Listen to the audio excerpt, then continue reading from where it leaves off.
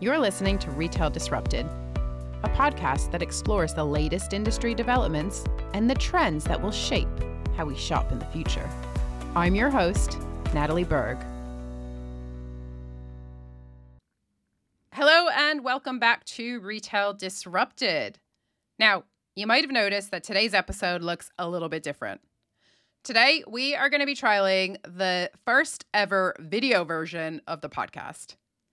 And let me start out by firstly saying this is totally an experiment. I keep hearing that people like to watch podcasts. Now, I am not one of those people. I love podcasts, but for me, the beauty of a podcast is being able to put your earphones in and listen to it as you get other stuff done. But apparently, there are a lot of you out there that like to watch video. So we're going to trial it today. As always, I look to you, the listeners of this podcast. I look to you all for feedback to let me know what's working, to let me know if this is the kind of thing you want to see more of or less of. Are there any specific guests you'd like to hear from or any topics you'd like us to delve into? All of this is really, really helpful to shape the podcast and make sure that the content I'm pushing out is relevant and interesting for you. So please do get in touch. You can drop me an email or, send me a message on LinkedIn or Twitter, and that would be hugely appreciated. Now, for today's show, I am delighted to welcome Helen Dickinson, the Chief Executive of the BRC, the British Retail Consortium. Helen has kindly agreed to join me today as part of this little experiment. And Helen's name has actually come up a few times on this podcast, so it's great to have her here with me today. The BRC has just launched its Manifesto, and Helen is going to talk us through her vision for the future of retail. And she's also going to talk about the specific changes that the BRC is calling for to get us there. I know a lot of you know Helen, but let me say a few words about her. Now, Helen has been working with retailers for over 25 years. She has been leading the BRC team and setting the strategic direction there for over a decade. In 2016, she was awarded an OBE for services to retail. Helen is passionate about diversity and inclusion, and I know the BRC is doing some really fantastic work in this space, so I would encourage you all to check out the BRC site after this and see the work that they're doing, because it's really important work. Helen also acts as the BRC's Social Mobility Commission Ambassador. She participates in the TimeWise Innovation Unit, looking to support more flexibility in jobs, particularly at senior levels. She also supports the Every Woman Retail Ambassadors Program, and she was previously the chair of Working Chance, which is a charity that helps female offenders to find employment. It's such a privilege to have Helen here with me today, and I hope you get a ton of value from this conversation. Let's dive in. Now, today, Helen, we are going to be talking about the BRC Manifesto, which has just launched. There is a lot to unpack, but let's start from the top. So in the document, you refer to retail being the everywhere economy, and you call out how it's a vital part of the socioeconomic fabric of the UK. It touches all of us. We're all connected to this industry in some shape or form. But as we know, it's an industry that's had its fair share of disruption in recent years, from tech disruption to the pandemic to economic and geopolitical disruption. So before we get into the specific changes that you're calling for, I'd love to get your views on the current state of retail and some of the hurdles that retail businesses are facing today.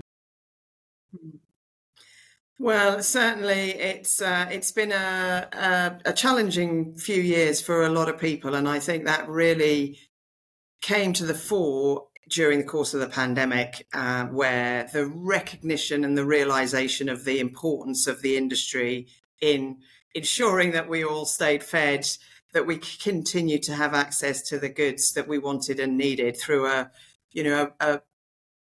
hopefully, she says, fingers crossed, the most significant thing that happened in our lifetime, and won't ever be repeated. But what that really showed was the resilience and the agility that the industry is capable of, and perhaps has been a little bit hidden before those moments.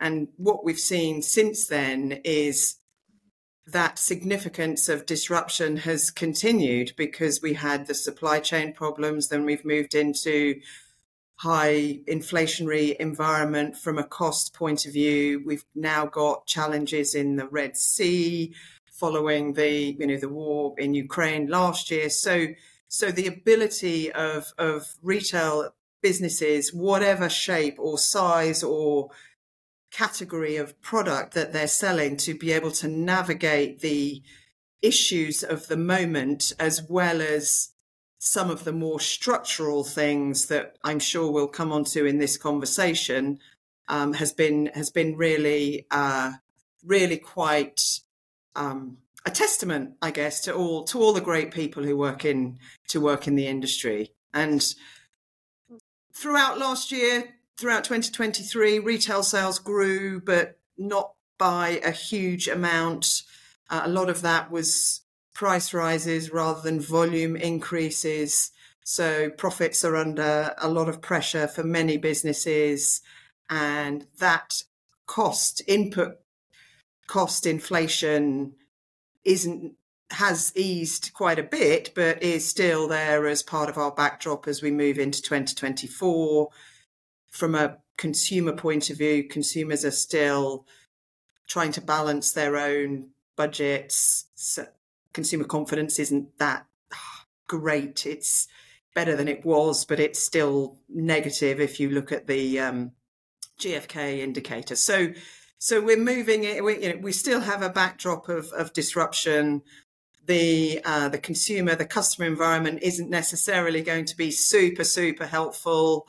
As is always the case in retail, there will be winners and losers, but there is a lot of structural questions and issues which are really, really relevant as we move into the possibility of an election, hence the manifesto. Yeah, I'd agree. I mean, I think we're certainly not out of the woods yet. We seem to be moving in the right direction. But you called out inflation and cost pressures. And I know a lot of retailers are citing wage inflation and business rate rises as concerns for this year. And I know we're going to talk about business rates in more detail in a little bit. But before we do that, Helen, I have your manifesto printed out in front of me because I am still very much a pen and paper girl. And I want to jump into looking at the future, because you've got a nice visual here with your vision for the future of retail. And you've got a one-line summary, which I'm just going to read out for our listeners, which is that your sort of aspirations for retail is for it to become a net zero, digitally transformed, thriving industry, enabling us to shop where and how we want, and providing highly skilled jobs across the country. Now, that sounds great. That touches on a lot of themes, which I'm sure we'll get into. But perhaps you can just start out with a little bit of an overview of the retail industry that you would like to see in the future. Well, it builds on that summary that you've just highlighted. I think the challenge that we have, and that sort of comes back to why we called the manifesto, accelerating this everywhere economy, because my belief, and certainly I think is a fairly widely held view, is that there is more potential for the industry, more that the industry could do because of its scale, because it is everywhere, because it touches the lives of everybody. I mean, it's the largest private sector employer. That's 3 million people, another 2.7 million people down the supply chains of retail just in this country.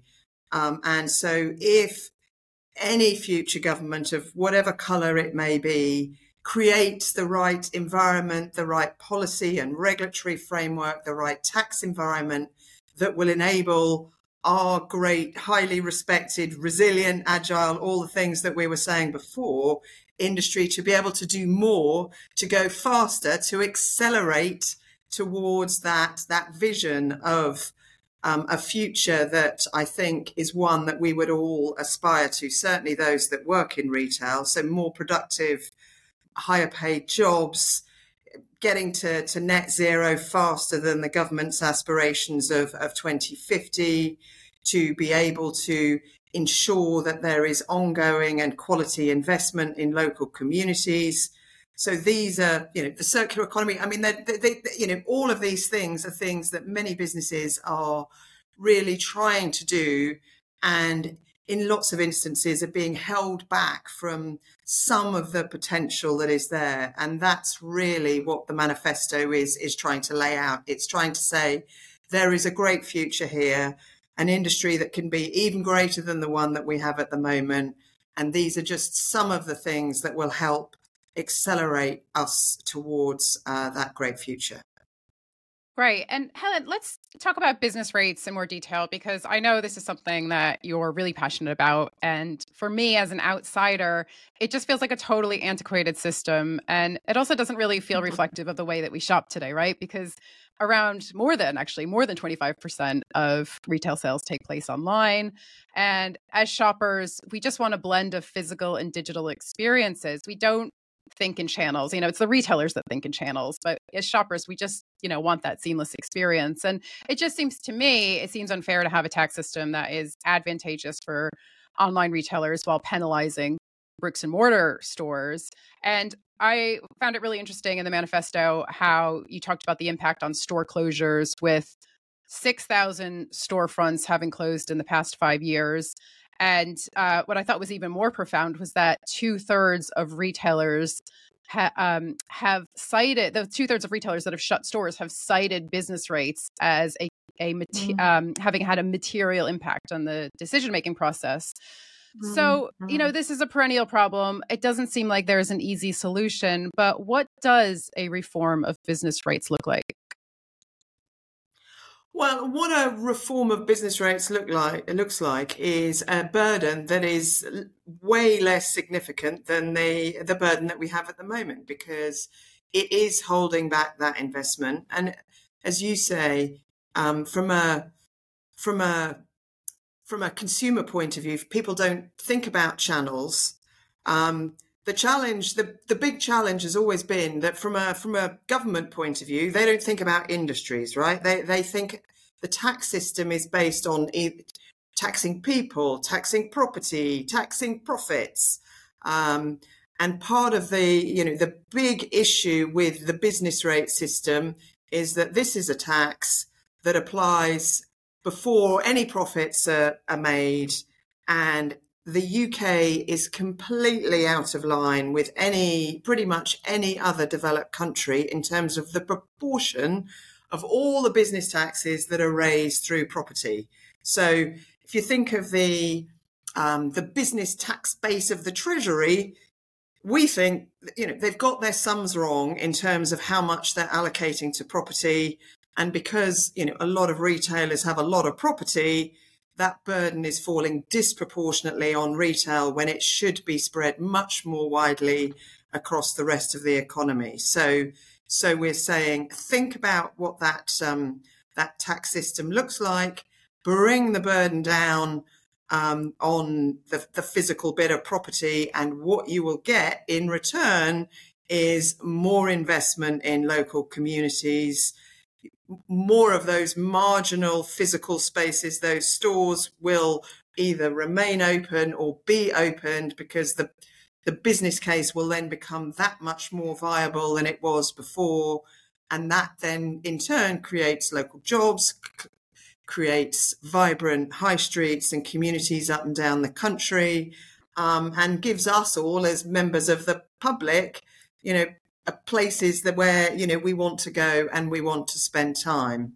And that applies as much to retail as it does to hospitality, to all the things that we want in our local communities. So making sure that we have the right economics to facilitate that investment is what we're saying. And I think a lot of conversations about business rates within the retail industry end up as a conversation about what's happening in retail, whereas actually the part of the reason that it's taken us so long to get to this point is that the challenge is not even just a retail one, it's a broader business taxation one, and where where does the tax burden, the business tax burden in its entirety fall? And at the moment, it's falling disproportionately on an industry that basically does not deserve it.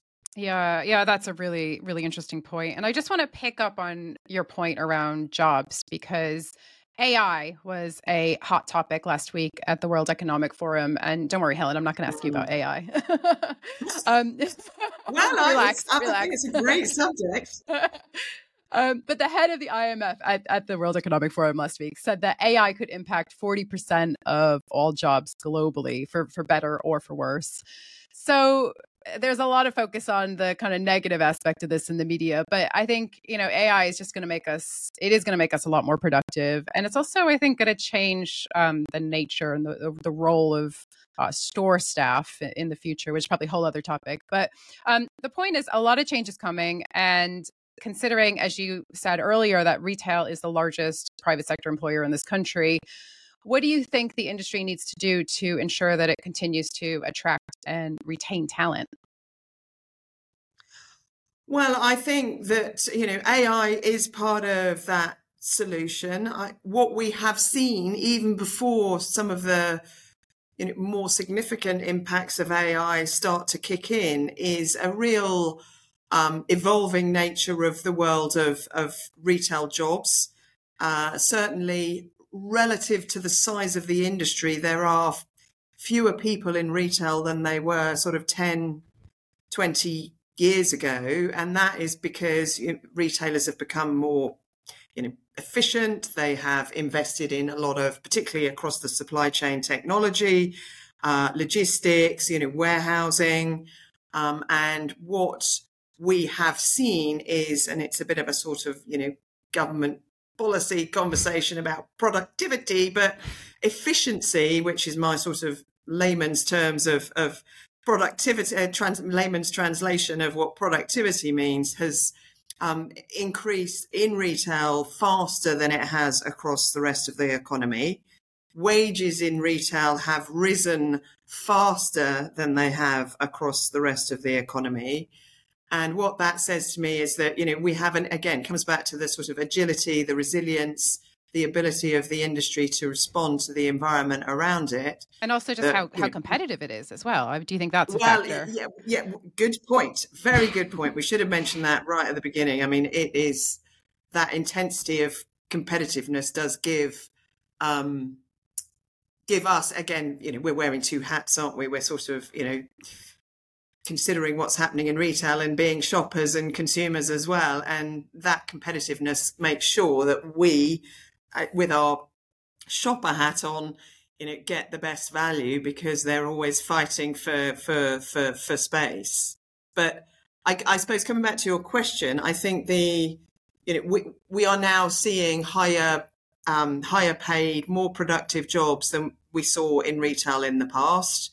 And what AI will do, I think, will accelerate that certainly in lots of different areas, and change not perhaps so much more the numbers, but more the nature and the tasks of the jobs that do currently sit in retail.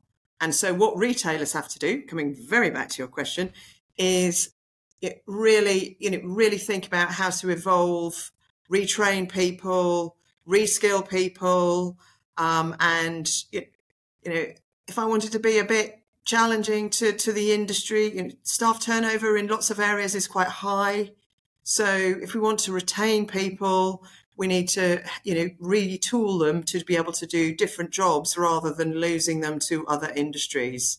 And so I think we need to do more to invest more in training, in reskilling, and technology is, but a brackets significant part of that. Yeah, that's a good point. And it's also probably worth calling out that it's a really hard time to work in retail, given some of the kind of broader challenges around shoplifting and abuse towards retail staff. And I know those are topics that you touched on in your manifesto. Mm-hmm. And actually on the podcast last month, I had another industry trade body on, the Association of Convenience Stores. I had Chris Noyce from the ACS on, and he was talking about the shoplifting epidemic. And I was just really stunned to learn of the scale of the problem. And I mean, it's pretty well documented in the media, and so I was kind of aware of how much of a regular occurrence this has become. But I think what surprised me was just how underreported it is. And in your manifesto, you called out how one retailer said that police failed to turn up in nearly 3/4 of incidents that were reported. That to me is shocking. And, there's a huge cost to all of this. There's obviously a human cost, but there's also the financial cost, because it's costing retailers nearly £2 billion a year. So something has to change. But what do you think can be done, Helen, to deter retail theft and staff abuse? What are you looking for from the government? Well, what we're looking for is two things, really. We need part of the issue with reporting is that, so it becomes a bit circular, right? The retailers don't think the police are going to respond, so they stop reporting. Part of the reason why the police don't respond is a resourcing question. So that's one of the asks is really to invest more in the resourcing and the focus and the prioritization that sits within retail. But because it's not reported, the police say that they don't have visibility of the scale of the problem. And so because they don't know what the scale is, they're not investing the resource. So what we need is, as well as that increased resource, is a standalone offence for violence and abuse against retail workers, because having it as a standalone offence forces the system to measure and be able to assess the response rates as to what actually happens. So we are asking for those two things, and there's a lot of ongoing discussion with the current government about this issue, who is asking us, the BRC, to help collect some data. We are engaging with the Labour Party as well, because they've already committed to such a standalone offence, because they too know how important this issue is. And it's interesting that you mentioned the Association of Convenience Stores, because historically, I mean, I've been at the BRC for 10 years, but in the pre-COVID days, a while ago, there were a lot of issues associated with age-restricted, buying alcohol or cigarettes, or if someone wants to buy a knife, that's another age-restricted sales. So this issue was convenience stores, supermarkets were quite in the front line. And what we've seen over the last few years is, they remain very, very firmly in that front line. But it's retailers of all shapes, all sizes, all sales categories that are feeling the effects of this now. So it is a much more significant societal and widespread problem than it was historically. Yeah, that's interesting, and hopefully, things will start to improve. And so if we shift gears, Helen, let's talk about sustainability and your climate action roadmap. So we know the critical role that retail plays when it comes to decarbonization. And in your manifesto, you called out that 1/3 of every UK citizen's carbon footprint comes from the goods that they buy. So the sector obviously has a huge responsibility here, and also, as you say in the manifesto, an opportunity to really turbocharge the UK's transition to net zero. So can you talk us through how you're working with retailers to achieve this, and what your policy recommendations are here? So from a roadmap point of view, we did some work a few years ago to create the roadmap. I mean, it is literally a roadmap. It has a goal, it has milestones, it has interim milestones. It's divided into 5 pathways that look at, what data that you need to be able to track progress, how you influence particularly your suppliers, what you need to do across logistics, what you need to do in your own operations, and then finally how you might influence your customers and your employees to make more sustainable choices. So the way the roadmap works is that we bring expertise either from within the BRC or some of the partners that we work with to help inform, advise, share experiences across the retailers on some of the aspects that sit within those pathways, and provide the forums and the guidance to really help people go faster than they would go on their own. So that is happening irrespective of who's in government and what government does. From a government point of view, there is a work area from the Environment Department called DEFRA, called the Waste and Resources Strategy. So it has a lot in it around recycling of packaging, of electrical equipment, of plastic bottles. So there's all sorts of new regulations and policies that are in the pipeline that are either very expensive, may or may not achieve the outcome that is sought. And so one of the areas in the manifesto is making sure that this waste and resources strategy really delivers the outcomes that are being set in a way that works, is practical, cost effective, and going to work both from retailers' point of view and their customers' point of view. So there is a whole policy area around that.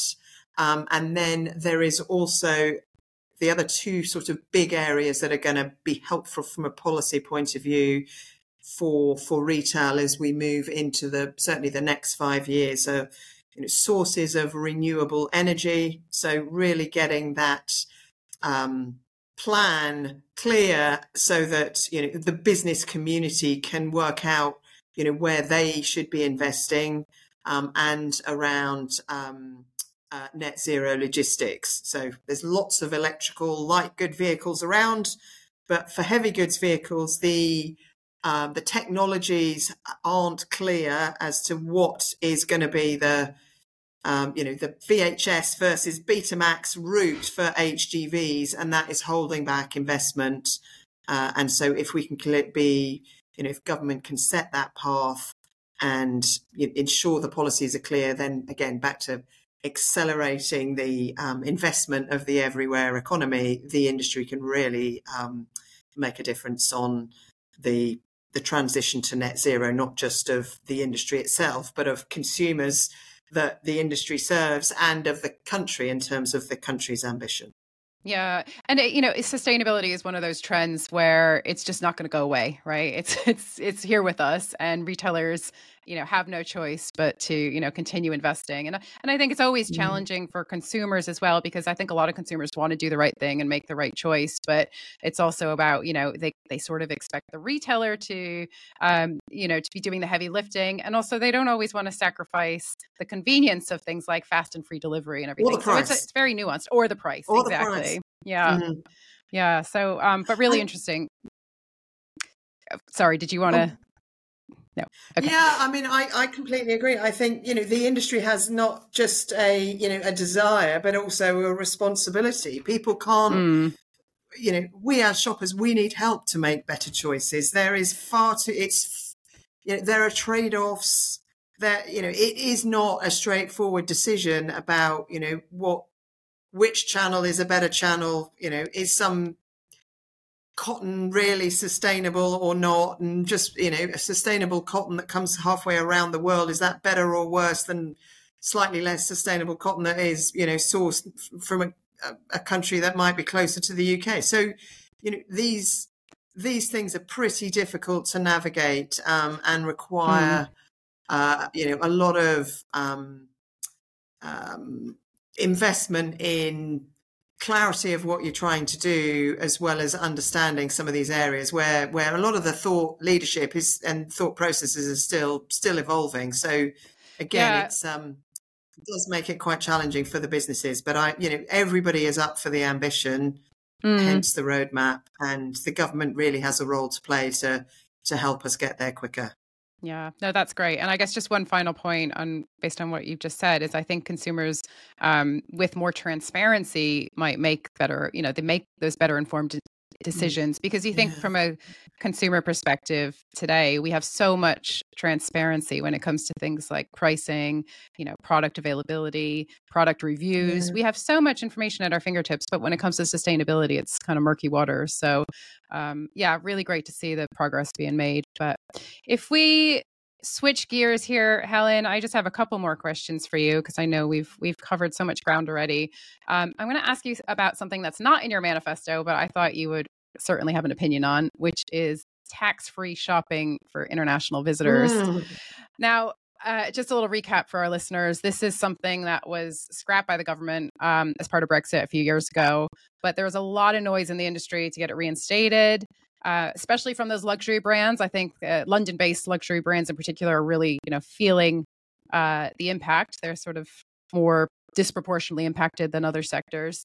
And there was an article in the FT just last week saying that international visitor numbers have rebounded to pre-pandemic levels, but the average spend has dropped and has been on a downward trajectory, is a hard word to say, since for the first half of 2023. So that was the kind of those are the data points they were looking at.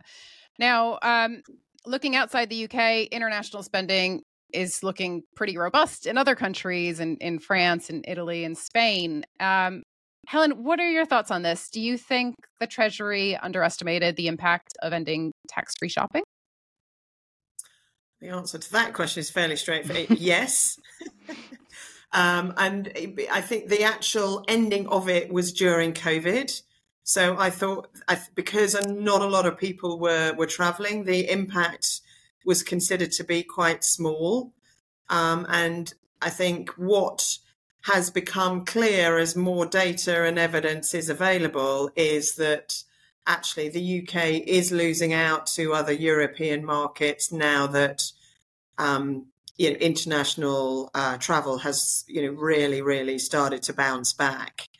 And from a government point of view, there is a very strong coalition that is being led by a gentleman called Paul Barnes, who is, I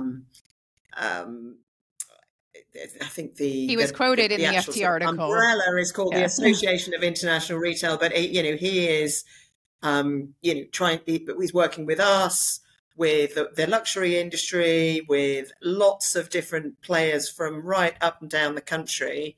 And while, yes, as you say, there is a real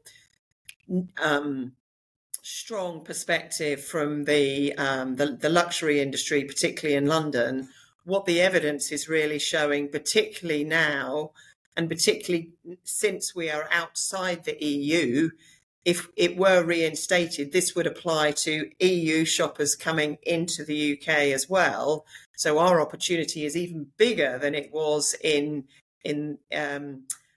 previously, because UK would end up being the only country in the EU where EU shoppers could shop tax-free. So lots of evidence, a government who perhaps has recognised that it needs to be looked at again. And in fact, the Chancellor in the autumn statement did say, when he was standing up and delivering his autumn statement, that he would look at it again. Now, he didn't have to say that if he wasn't going to.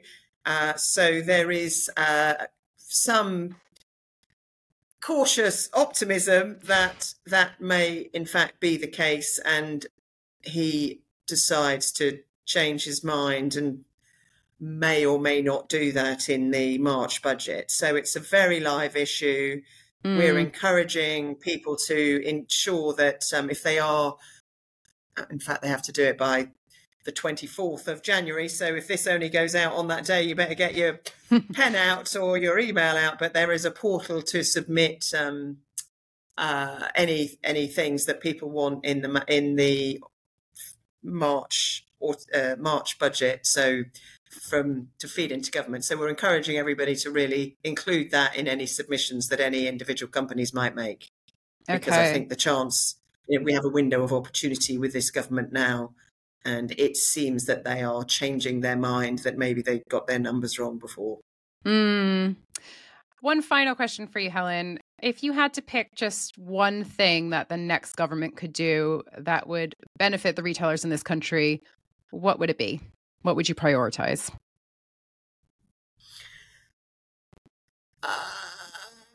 I would prioritize business rates, because it has just been such a perennial issue for the industry for so long.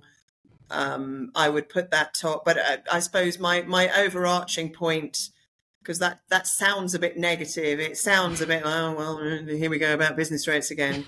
But I mean, certainly it is the biggest point that comes up in the conversations I and across a lot of people within the BRC that we have. But my overarching sort of positive to end on would be much more about a different type of relationship with whatever new government, so that we really can accelerate this everywhere economy for all the reasons that we've just been talking about, because we have a great industry in this country, and the potential to really drive that, that digital transformation, that local investment, that net zero transition, that reskilling of people who work in the economy, such a significant proportion.